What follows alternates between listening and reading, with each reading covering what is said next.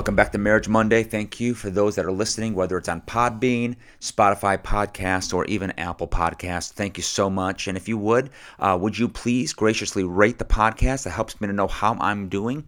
Subscribe to it and even share it. Would you just send this to a few people that you know that would be interested in growing their marriage one Monday at a time?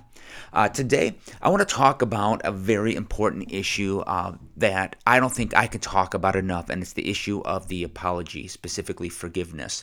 Now, the art of the apology is something that I don't take for granted. In fact, I think it was during our premarital counseling 23 plus years ago where my wife and Ann and I kind of had a mindset regarding the issue of forgiveness. What we had seen, we'd seen in marriage, we've seen it in friendships, we've seen it in relationships.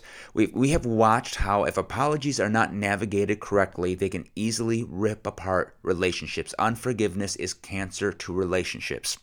And so we decided just to be very strategic regarding how we would navigate apologies. Now, again, I'm a pastor, and when I think about even scriptural examples, you got to look no further than two kings of Israel. You have King Saul and King David. David followed Saul.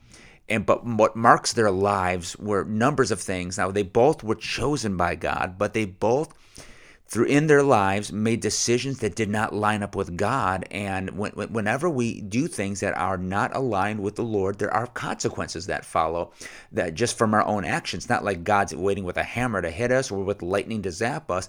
When we make bad decisions, consequences just simply follow. But when you look at both kings, whenever they made those bad decisions, their apologies were totally different. You've got King Saul, who will say things like, the old way of saying it is, I've sinned. That's a old school way of saying, I'm sorry.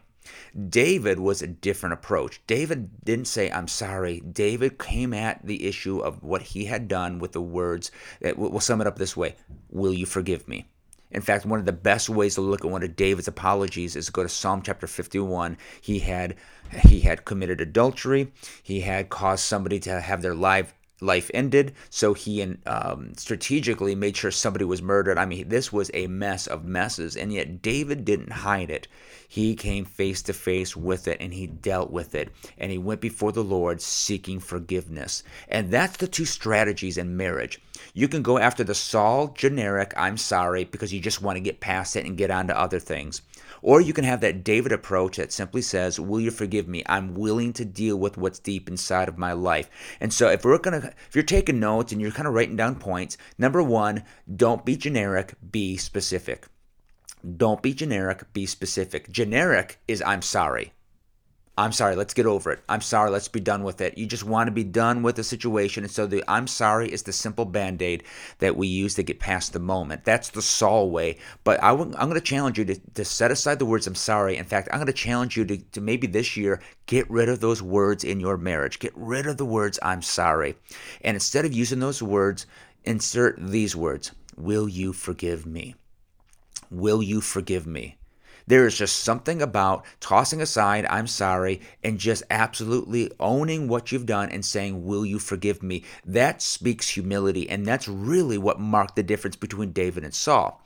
And I know I'm using kings for an example to speak to marriage, but man, that will mark your life as somebody that is not willing to skirt past the issue. They're willing to humble themselves and approach your spouse and simply say, I was wrong. Will you forgive me? And that leads me to number two. Number two is not just owning that you've hurt somebody, but actually recognizing what it is that you've done. Will you forgive me for doing this or for doing that? Because there's something so beautiful about humility in marriage. There's something so beautiful when somebody just lays aside their pride. They don't want to save face. What they want to do is save their marriage. And sometimes you have to sacrifice the face for the sake of the marriage, and you just got to set aside your pride and just simply say, will you forgive me because this is what I've done? And you may say, well, it wasn't intentional. I'm not saying it was intentional. What I'm saying is if you've done something wrong, own it. Recognize it, ask for forgiveness, and then actually specify what you did that was wrong. Recognize that. I don't know about you. I've seen so many TV shows and so many scenarios in comedies and in sitcoms, all of that, where you've seen somebody that says, I'm sorry, and the spouse says, what are you sorry for? I don't know. All I know is I think I've done something wrong. And the audience laughs, and it's this cutesy little moment, but that's not reality. And that's not going to heal your marriage. What will heal your marriage is humility and repentance, and being able to say, will you forgive me, and specify that. Speaks of a humble heart that is ready to see health happen in the relationship.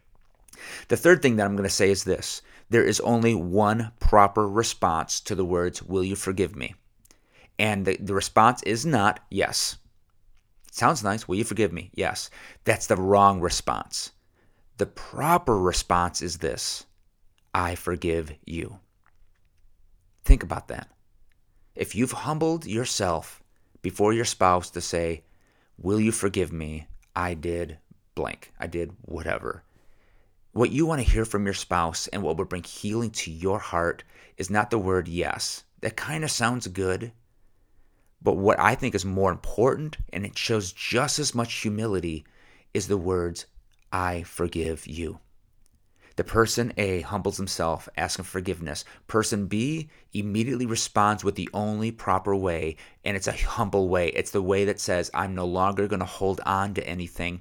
I'm going to say, I forgive you. Because when those words come from your spouse has to own that. They have to hold on to that. They have to live up to that. And that's why I think it's important to say those words. And you may say to me, well, Dave, I don't want to say something that I don't mean. That's true. But I'm here to say that you may have to have another approach to forgiveness. You may have to have another thought about forgiveness, because I know people that can't say those words because they think that forgiveness and trust are the same thing. Let me tell you this. Forgiveness is not the same thing as trust. We forgive the way the Lord forgives us, which means it's immediate.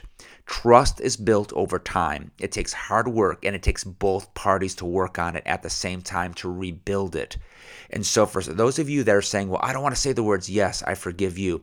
Is it just because you want to hold on to things? Is it because you want your spouse to hurt longer, to feel the pain longer? I don't know about you. The thing that I do not want from my spouse is for them to feel any more pain than they need to. Now, if I've done something wrong, it's okay that Anne expresses that she's upset at me, because I should feel the pain of being wrong, and vice versa. She ought to feel the pain. But there's a difference between feeling the pain of what you've done wrong and having pain inflicted upon you by your spouse, which leads me to number 4, is walking in forgiveness. Walking in forgiveness. You don't just say, I forgive you, but walk in forgiveness. Listen, when you forgive somebody, it doesn't mean the damage never existed. It doesn't mean you were never hurt. What it does mean is the damage no longer controls your life. That's what forgiveness does. You're releasing the poison of unforgiveness so that the damage, the incident no longer controls your life.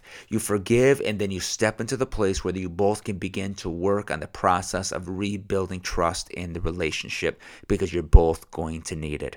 So that's my 4 thoughts for today. So again, it's thinking through the art of the apology. I'm sorry versus will you forgive me? And so number 1, be specific. Don't be generic. Oh, I'm sorry, and then be done with it. No, be specific. Will you forgive me? I need forgiveness. 2, specify what you need forgiveness for. 3, make sure you have the proper response to the words, will you forgive me, with the words, I forgive you. And then 4, walk in forgiveness, live in forgiveness, and operate in that manner. It's a heavy subject today, but I think it's a subject that will bring health to a lot of marriages, and it takes a lifetime to perfect, because the longer that you're married, the more that you're apt to take these type of things for granted, and you just want to get past the moment. But don't just get past the moment, because every moment is an opportunity to either build or to break apart your marriage. And when it comes to the forgiveness of your spouse, it's something we don't toy with. It's something that we engage in immediately. Love you all. Hope you have a great Marriage Monday, and we will see you next week for another podcast. God bless.